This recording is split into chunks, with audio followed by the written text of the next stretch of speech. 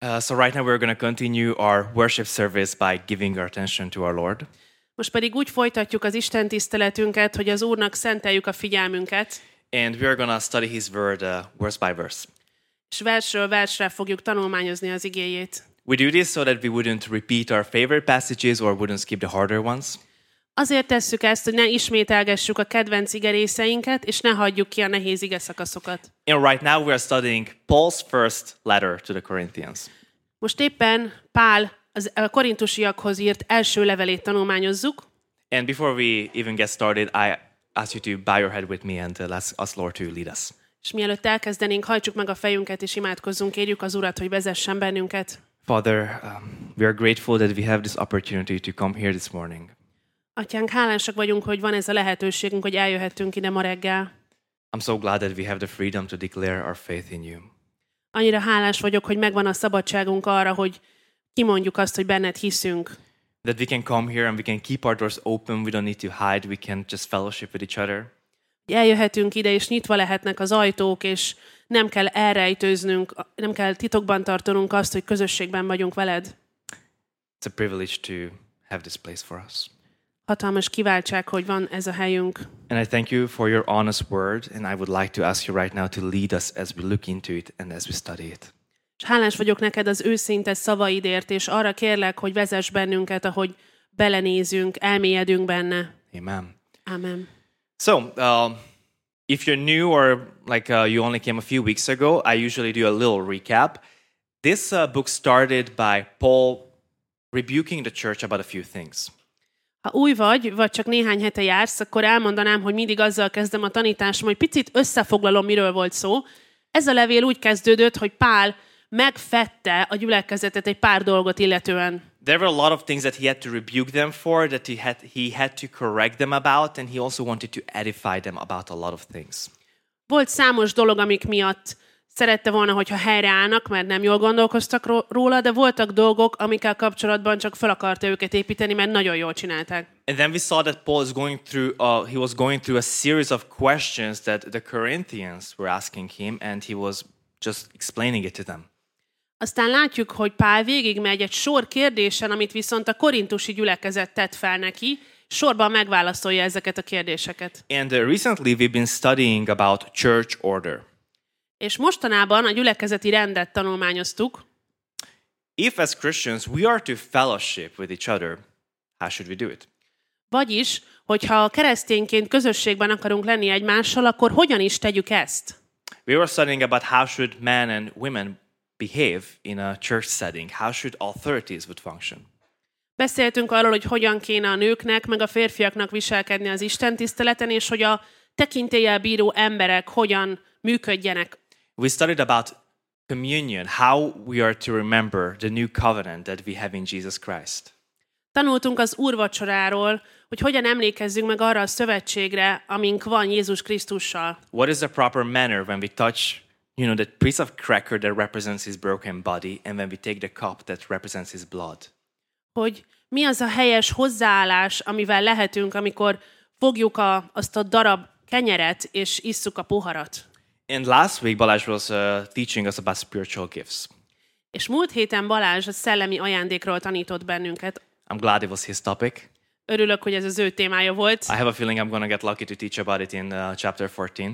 De attól félek, hogy megint sorra fog kerülni a 14. fejezetben. But it is important for us to know what it is and what the Bible teaches about it. De fontos tudnunk, hogy mi ez, és hogy mit tanít róla a Biblia. Because even for today's topic, it's important to know the context. Like before we get into this, right before this, Paul was teaching about the spiritual gifts. De még a mai témánkhoz is szükséges, mert mielőtt a mai témánkat elővette volna Pál, a szellemi ajándékokról tanított. And just a quick definition. Egy gyors meghatározás. There are special and unique abilities given by God to every believer for the purpose of edifying the body of Christ and glorifying God. Minden hívő számára Isten adott különleges ajándékokat, amiket arra kapja, hogy építse a gyülekezetet, és dicsőséget adjon az Úrnak ezzel. So, it's important to know about those gifts, that it's not for us individually, it is for the church, it is to build something. Tehát fontos tudni, hogy az ajándékainkat nem saját magunk számára kapjuk, hanem arra, hogy építsük vele a gyülekezetet. So we were given special gifts and for a purpose. Tehát céllal kaptunk különleges ajándékokat. And today we're going to talk about more this purpose, what it is that we are participating in.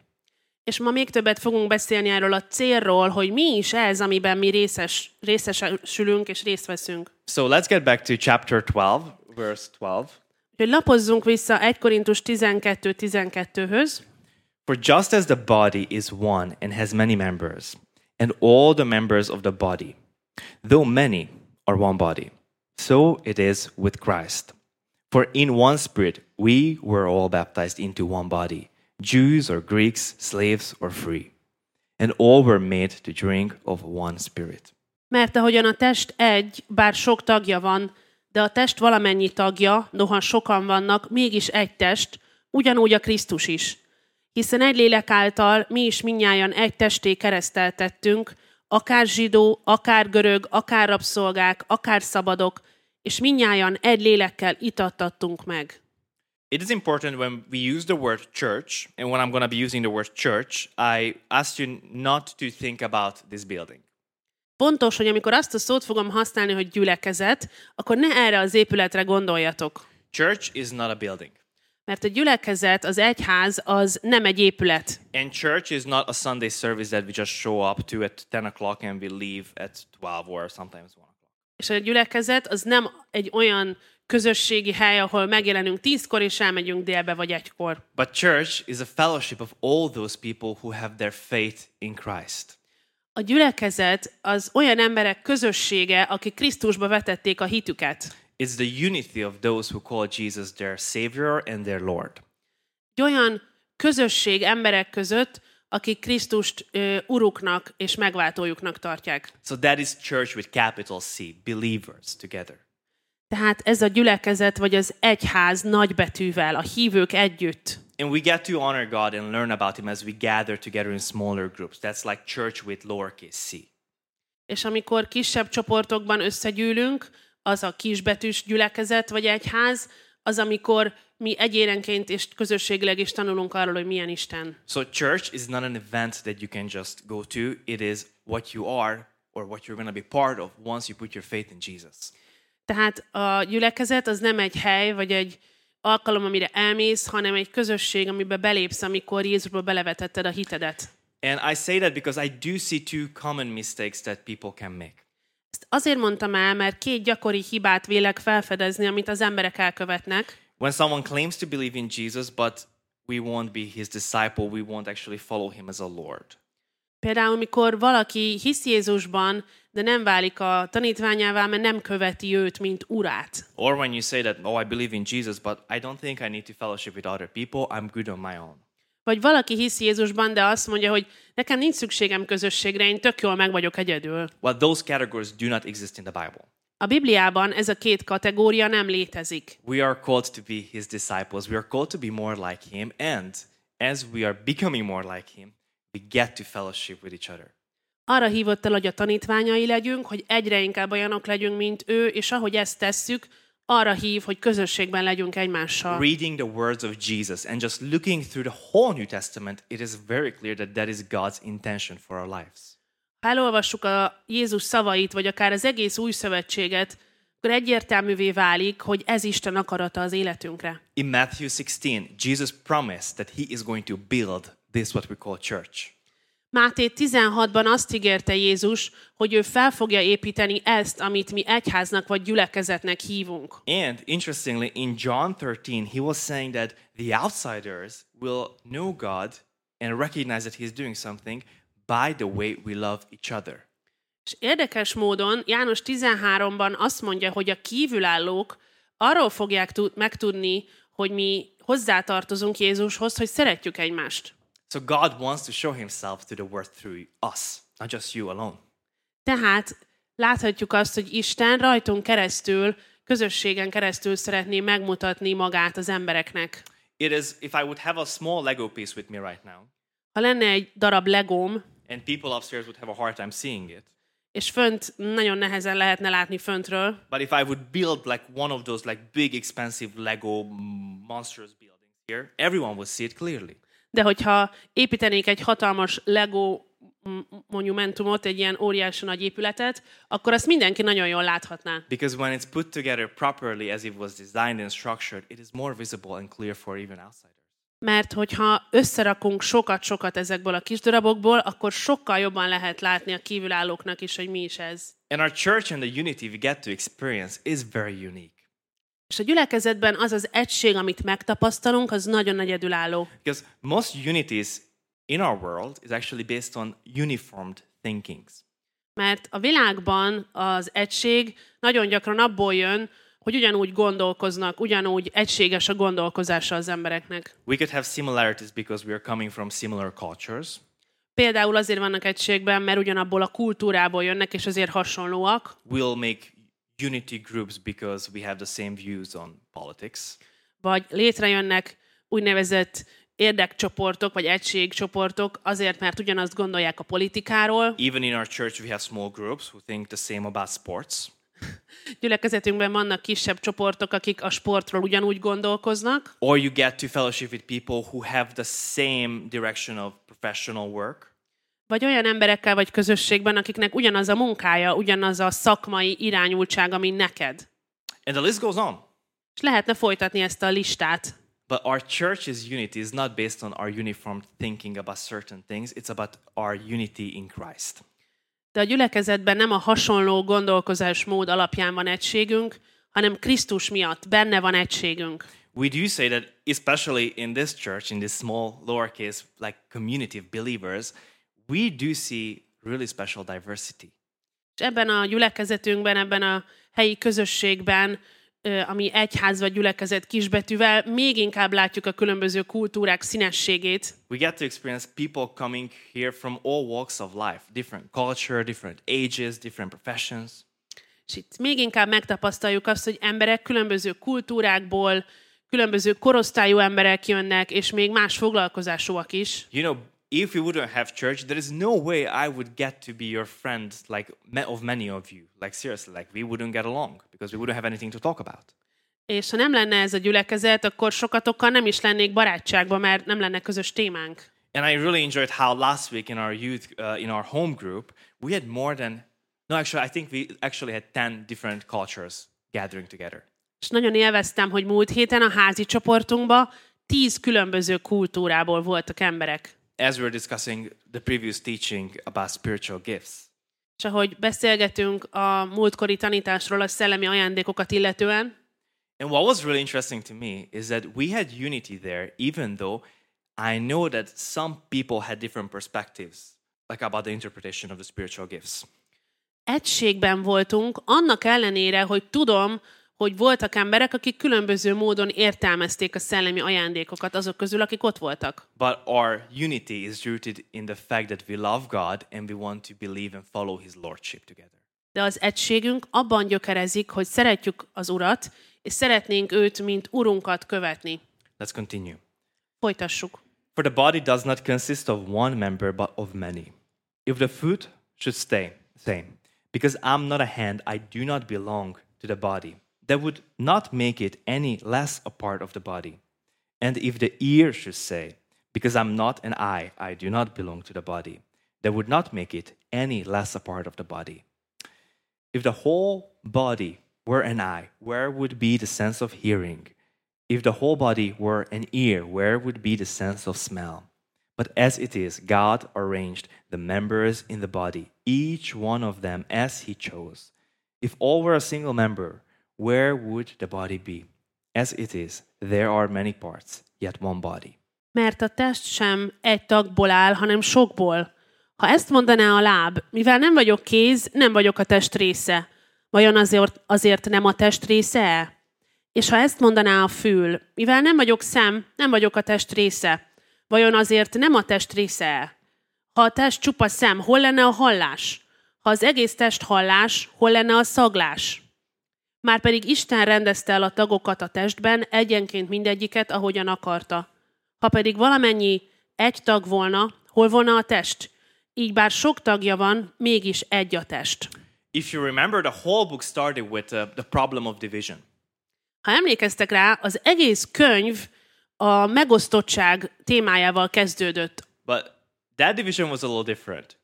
Az egy kicsit másfajta megosztottság volt. Paul was pointing out that it wasn't really cool that certain people had their favorite leaders, like favorite pastors, favorite teachers, meanwhile looking down on other leaders and those who actually like them.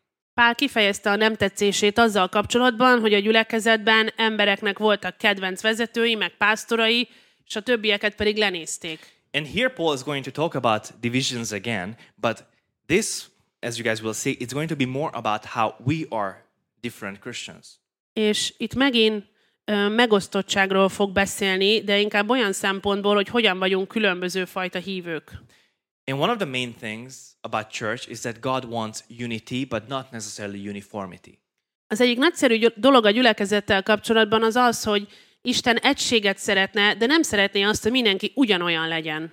And I'm not talking about different views about our salvific theology. That should be settled.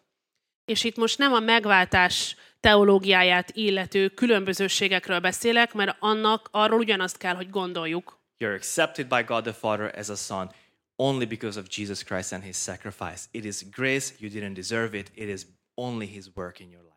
Hinnünk kell egységesen azt, hogy csak is Jézus Krisztus miatt, nem a cselekedeteink alapján, hanem kegyelemből vagyunk elfogadottak, és vagyunk Istennek a gyermekei Krisztus kereszthalála által. But we see that in this place, that the fact that we can be different, different people, it's actually a good thing. Észre kell vennünk azt, hogy az egy jó dolog, hogy mi mások vagyunk itt a gyülekezeten belül. Because just as a body has different members, different parts, and they serve different purpose, the same in church, we have differences and we can play different roles. A gyülekezet is pontosan ugyanolyan, mint a test, hogy különböző testrészeink vannak, és azok különböző célt szolgálnak. Ugyanígy van ez a gyülekezetben is, hogy különböző szerepekben töltjük be a helyünket. If everybody would be the same here, our church couldn't function. Ha mindenki ugyanolyan lenne itt, akkor nem tudnánk működni gyülekezetként. It would be a problem if we would only have passionate, really charismatic people without actual pragmatic, practical thinkers. Nagyon nagy baj lenne, ha csak ilyen szenvedélyes, érzelem által motivált embereink lennének, és nem lennének gyakorlati módon gondolkozó emberek. Or if we would only have people here who are like great evangelists, like really good at like sharing their faith in 5 minutes and then moving on and never talking to the person ever again. Az is baj lenne, ha csak olyan emberek járnának ide, akik nagyon jó evangélisták, és megosztják 5 percben az evangéliumot, a hitüket emberekkel, és aztán tovább mennek a következő emberhez. We do need people who are good at listening to people and faithfully walking with them. Mert nagyon nagy szükségünk van olyan emberekre is, akik jók abban, hogy meghallgassák az embereket, és menjenek velük az útjukon. So we see here that just as in a body, in our church, there will be mouths, one mouth at least, they will speak. Látjuk azt, hogy ugyanúgy, ahogy a testünkben is, a gyülekezetben is különböző részek vannak, és lesz legalább egy száj, ami beszél. And eyes that can look ahead. És lesznek szemek, amik előre néznek. Ears that can hear the surroundings, what's really going on. Lesznek fülek, amik hallják, hogy mi történik körbe. We'll have hands to put things together. Lesznek kezek, amik összeraknak dolgokat. And feet that can actually move the whole thing forward. Lesznek lábak, amik előre mozdítják az egész gyülekezetet. And if you remember the previous passage, God has gifted people and made us different with different personalities, different gifts for the same reason, to serve the common good, serve the church. És emlékeztek talán, hogy az előző részben is pont erről volt szó, hogy Isten azért adott nekünk különböző ajándékokat, hogy a gyülekezetet így tudjuk szolgálni, hogy mindenki javára így legyünk a saját ajándékunkkal. Which means that everybody is important here. Ez azt jelenti, hogy itt mindenki fontos. Also means that everybody is needed here. És azt is, hogy mindenkire szükségünk van, aki itt van. And listen, that kind of translates in a way that you shouldn't be a spectator here, but someone who participates.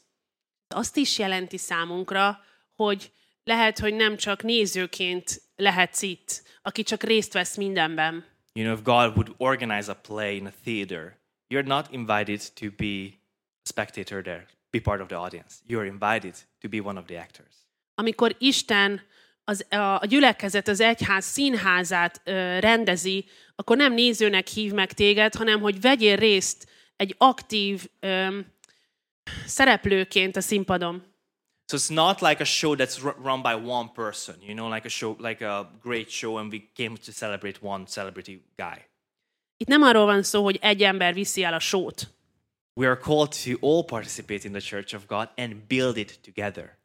Arra lettünk elhívva, hogy mind részt vegyünk a gyülekezet életében, és együtt építsük fel azt. And for this reason you were gifted with things. For this reason God gave you talents. És ebből a célból, ezzel azokkal adott neked Isten ajándékokat és tehetséget.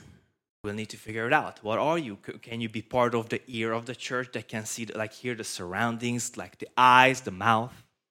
És neked kell kitalálni, hogy hol vehetsz részt, hogy te lehetnél esetleg a gyülekezet füle, amelyik észreveszi, mi történik, vagy a szája, vagy a szeme. And as we say every week, we always need more hands in the morning. So pray that you would be hands too.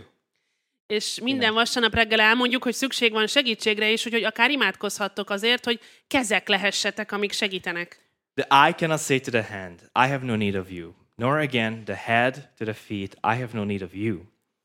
On the contrary, the parts of the body that seem to be weaker are indispensable. And on those parts of the body that we think less honorable, we bestow the greater honor, and our unpresentable parts are treated with greater modesty.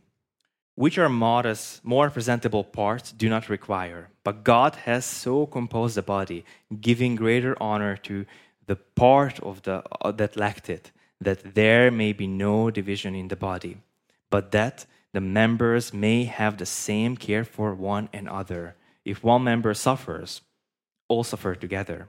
And if one member is honored, all rejoice together. Nem mondhatja a szem a kéznek, nincs rád szükségem, vagy a fej a lábaknak, nincs rátok szükségem. Ellenkezőleg a test gyengébbnek látszó tagjai nagyon is szükségesek, és amelyeket a test kevésbé nemes tagjainak tartunk, azokat nagyobb tisztességgel vesszük körül, és amelyek ékesség nélküliek, azok nagyobb megbecsülésben részesülnek. A becseseknek azonban nincs erre szükségük.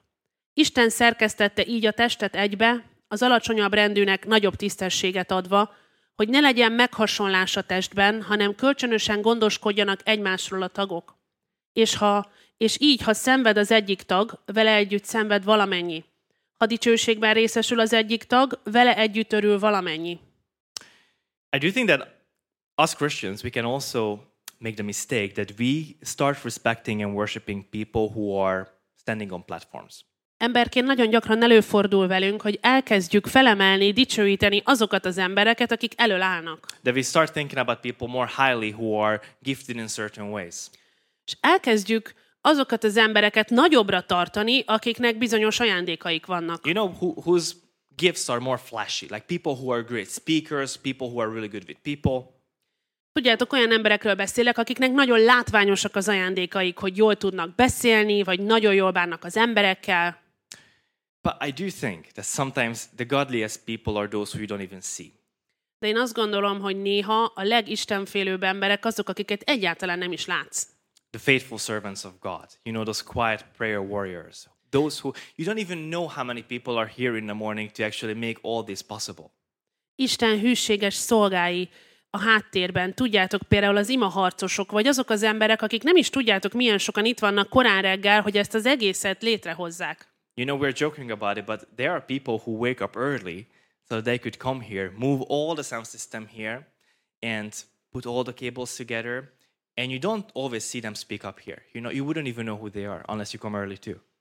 És lehet, hogy viccelünk ezzel, de tényleg így van, hogy van, aki vasárnap reggel korán felkel, idejön, és összeszerel mindent, és nem is látjátok őket, talán nem is tudjátok, és soha nem is beszélnek itt fönt ezek az emberek.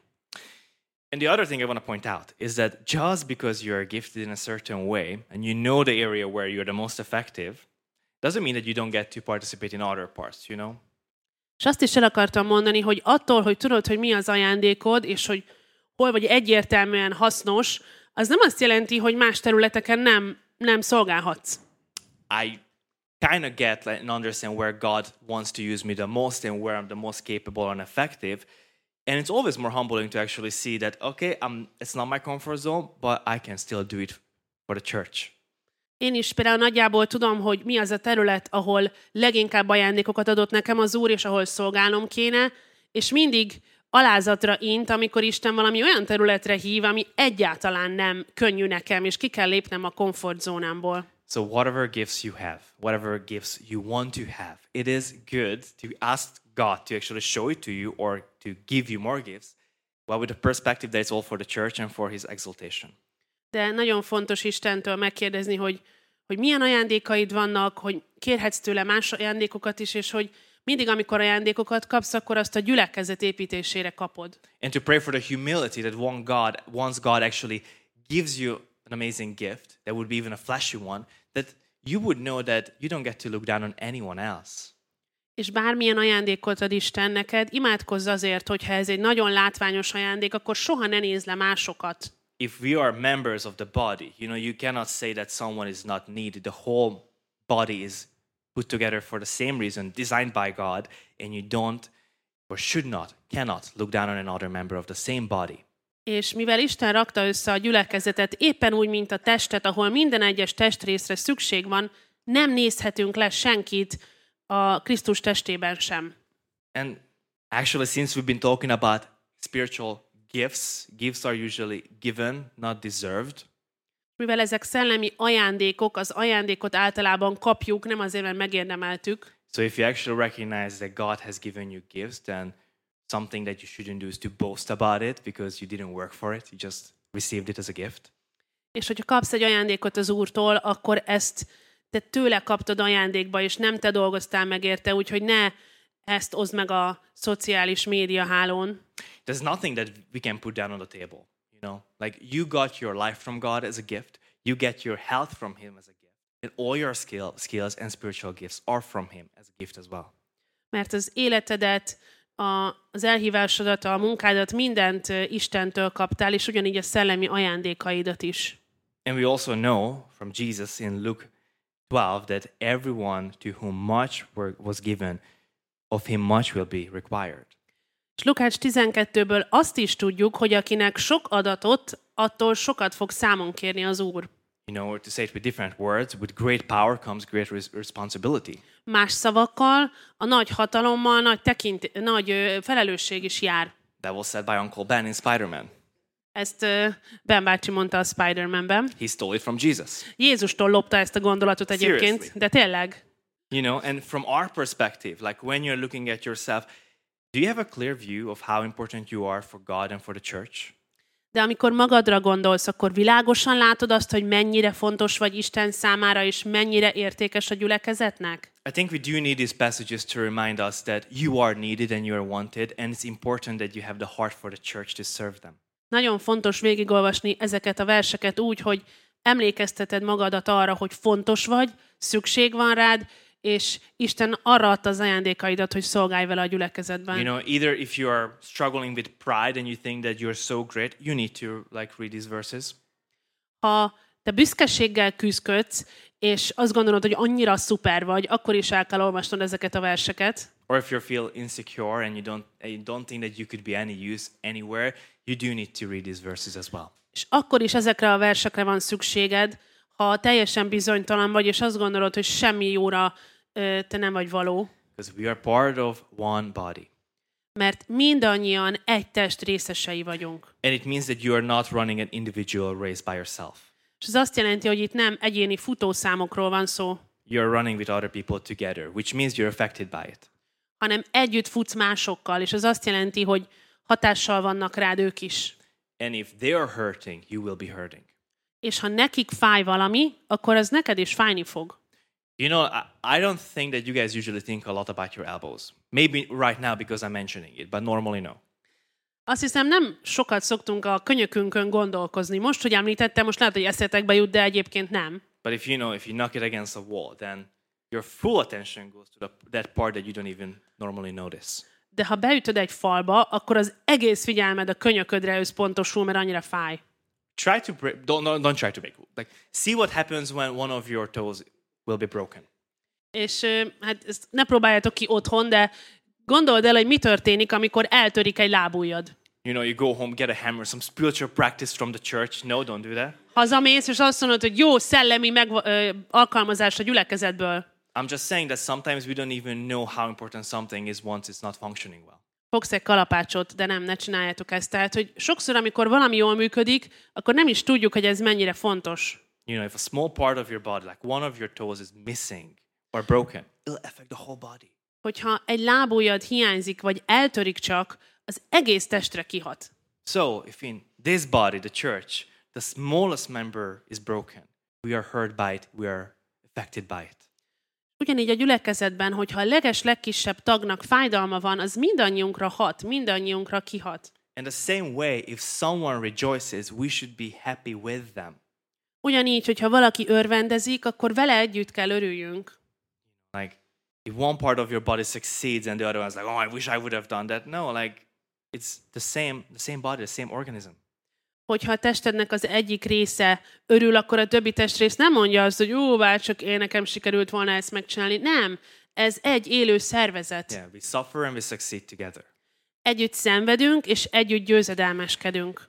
Now you are the body of Christ and individually members of it. And God has appointed in the church first apostles, second prophets, third teachers, then miracles, then gifts of healing, helping, administrating, and various kind of tongues.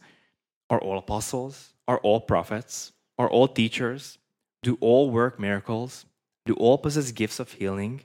Do all speak with tongues? Do all interpret?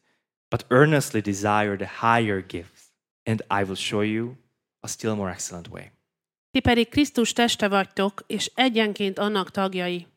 Ezek közül pedig némelyeket először apostolokká tett az Isten az egyházban, másodszor prófétákká, harmadszor tanítókká. Azután adott csodatevő erőket, kegyelmi ajándékokat, gyógyításra, gyámolításra, vezetésre, nyelveken szólásra. Mindnyájan apostolok, mindnyájan próféták, mindnyájan tanítók, mindenkiben van csodatevő erő. Mindenki rendelkezik a gyógyítás kegyelmi ajándékával? Mindnyájan szólnak nyelveken? Mindnyájan meg tudják azt magyarázni? De törekedjetek a fontosabb kegyelmi ajándékokra, ezeken felül megmutatom nektek a legkiválóbb utat. So a few weeks ago we saw how equality in value doesn't mean that it's going to be equality in roles all the time. Néhány héttel ezelőtt láttuk azt, hogy valami egyenlő értékű, az nem azt jelenti, hogy a szerepe is egyenlő. And just because we are part of the same body translates into this too. It doesn't mean that we always have the same functions, the same roles. Ugyanígy van ez a gyülekezetben, Krisztus testében is. Egyenlőek vagyunk, de nem mindig ugyanaz a szerepünk, a funkciónk. And just as, based on this passage, if the gifts were appointed by God too, it says that also our positions, our ministries, our roles are appointed by Him as well. És ez alapján, a szakasz alapján, ugyanúgy, ahogy az ajándékainkat is Isten adja, a szolgálatunkat és a szerepünket, amit betöltünk, azt is Isten adja. So wherever we are, what kind of gifts we have, what kind of ministry we have, we need to do it faithfully. Bárhol is vagyunk, bármilyen ajándékaink vannak, bármilyen szolgálatot végzünk, azt hűségesen kell tennünk. And in my opinion, the best or one of the best ways to discover what kind of gifts you have and calling from God you have is that you start serving Him. Úgy gondolom, hogy a legjobb módja annak, hogy felfedezd, hogy milyen ajándékaid vannak, az az, hogyha elkezdesz szolgálni. You know, instead of just sitting in your bedroom praying, which is a good thing, but asking God, like, show me like what you want me to do, well, act out in obedience, start doing things, and maybe He will show it to you there.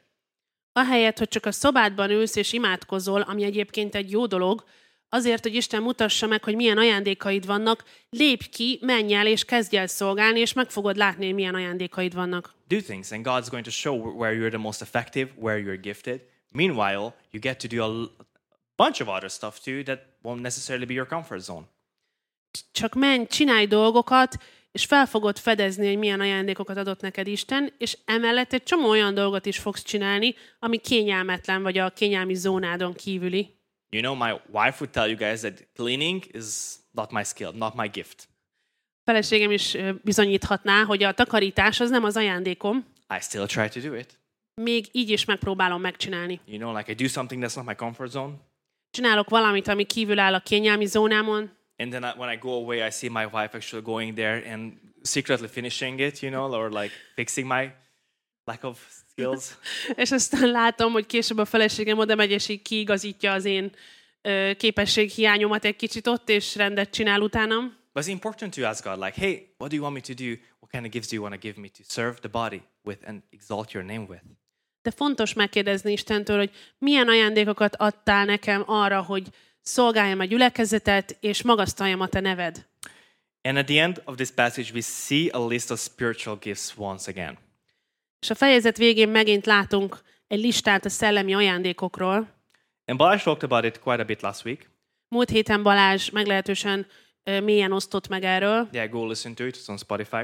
Hallgassátok meg a Spotify-on. But I do want to point out that I don't know what you learned about spiritual gifts in the past, wherever you were. De szeretném azt megegyezni, hogy nem tudom, mit tanultál a múltban a szellemi ajándékokról, But it's clear that we don't all have the same spiritual gifts from God. de az teljesen egyértelmű az igerész alapján, hogy nincs meg mindenkinek ugyanaz a szellemi ajándéka Istentől.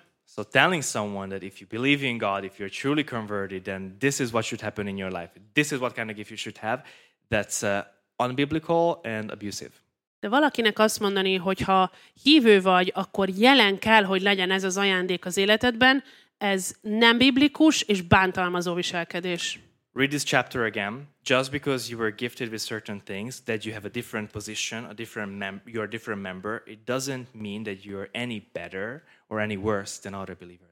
És olvasd el újra ezt a fejezetet majd, és lásd meg azt, hogy attól, hogy másmilyen ajándékokat kaptál, mindenki más ajándékokat kapott, egyik nem jobb a másiknál.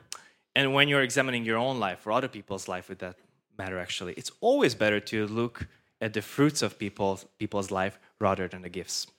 És amikor megvizsgálod a saját életed, de akár másét is, mindig sokkal fontosabb megnézni az életük gyümölcseit, mint csak az ajándékaikat. You know, when I look at your guys' life, I don't look at your gifts as the proof of your genuine faith in Jesus. I see the fruits that he's bringing out of you. And that makes me just feel at peace about you. És amikor ránézek az életedre, akkor a gyümölcsök azok, amik békét adnak nekem veletek kapcsolatban, nem az ajándékaitok, nem az bizonyítja a hitetek őszinteségét. Because you know, it's never about the gift, but it's about the gift giver. Mert az ajándék az mindig az ajándékozóról szól. You know, like the whole Bible is about gifts. We got our lives as a gift. Az egész Biblia ajándékokról szól, az életünket is ajándékba kaptuk. Then we messed up, rebelled against God. We were dead in our trespasses according to Ephesians 2, and he gives us life again through Jesus. És aztán Efézus 2 szerint elveszettek voltunk a bűneinkben, de új életet kaptunk, és megint csak ajándékot kaptunk, megváltást Jézustól. That if you're thinking about gifts that you can get from God, well, you have already gotten the greatest gift, which was himself. És amikor azon gondolkozol, hogy milyen ajándékokat kaphatnál Istentől, akkor emlékezz arra, hogy már megkaptad a legnagyobb ajándékot, ami Jézus saját maga. Is that he gave himself for you as a sacrifice, as the greatest gift possible. Hogy Jézus odaadta önmagát érted áldozatként, és ez volt a legnagyobb ajándék, amit csak lehet kapni. And you're accepted, not as a slave, not as just, redeemed creation, but as a child. We're children of God. És elfogadott vagy, nem csak mint egy rabszolga, vagy mint egy megtűrt teremtmény, hanem Isten gyermekeként tartanak számon. And as a father, he likes to bless his children. That's also biblical.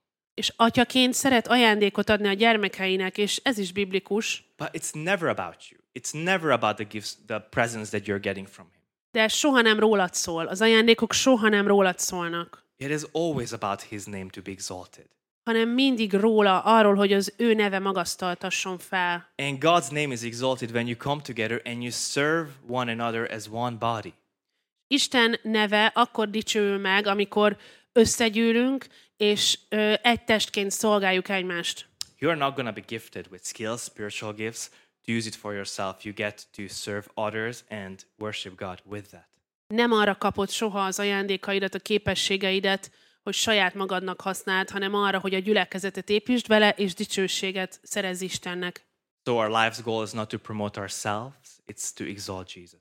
Tehát az életünk célja nem az, hogy saját magunkat reklámozzuk, toljuk előre, hanem az, hogy Krisztust magasztaljuk. So whatever we are, whatever we should do it for Jesus, to worship him, proclaim him to the world. Úgyhogy bárhol vagyunk, bármit is csinálunk, az a cél, hogy őt hirdessük, és őt mutassuk be a világnak. Yeah. sum up this passage, love God and love one another. Hogy összefoglaljam ezt a fejezetet, úgy tudnám legjobban megtenni, hogy szeressétek Istent, szeressétek egymást, And honor God and honor one another. és tiszteljétek Istent, és tiszteljétek egymást. And before we continue worshiping through the songs, És mielőtt folytatnánk az imádatot a dalokon keresztül, I'm going to pray, and I would like you to also pray quietly. szeretném, hogyha imádkoznánk ti is magatokban, Ask God to clarify your perspective on church. és ahogy imádkozol, kérd Istent, hogy tegye világossá azt, hogy te miként gondolkozol a gyülekezetről. How you can be a participant more than a spectator. Hogy hogyan lehetnél még inkább résztvevő, ahelyett, hogy csak néző vagy. How you can promote His holy name instead of yourself. Hogyan tudnád az ő nevét felemelni a saját neved helyett. And how can we be one body that serves and mutually loving and sacrificial dying for each other? És hogyan lehetnénk egy olyan test, ami egymást szolgálja és kész meghalni a másikért. Father God, we thank you that you're building your church. Mennyei Atyánk, köszönjük neked, hogy te építed az egyházadat. And we are grateful that we can be your disciples, we can learn from you, and we can attempt to be more like you. Hálásak vagyunk, hogy lehetünk a tanítványaid, egyre inkább hasonlíthatunk hozzád, és tanulhatunk tőled. I beg that you would show us what it means to be a body. Arra kérlek, hogy mutasd meg nekünk, mit jelent az, hogy egy test vagyunk. You delight in your bride so much. Let us love your bride, not hurt it. Te olyan sok gyönyörűséget találsz a mennyasszonyodban. Kérlek, segíts nekünk, hogy ne fájdalmat okozzunk, hanem szeressük a te mennyasszonyodat. We are grateful that you are a God, a Father who loves giving gifts to us. Hálásak vagyunk, hogy te egy olyan atya vagy, aki szeret nekünk ajándékokat adni. May one of these gifts be that we learn humility and we don't use anything we have for ourselves, but for your name's sake and for your church. Bárcsak megtanulhatnánk azt, hogy nem az ajándékainkat nem saját javunkra használjuk, hanem a gyülekezetért és a te dicsőségedre. Lead us, I ask you, and pour out your spirit on us.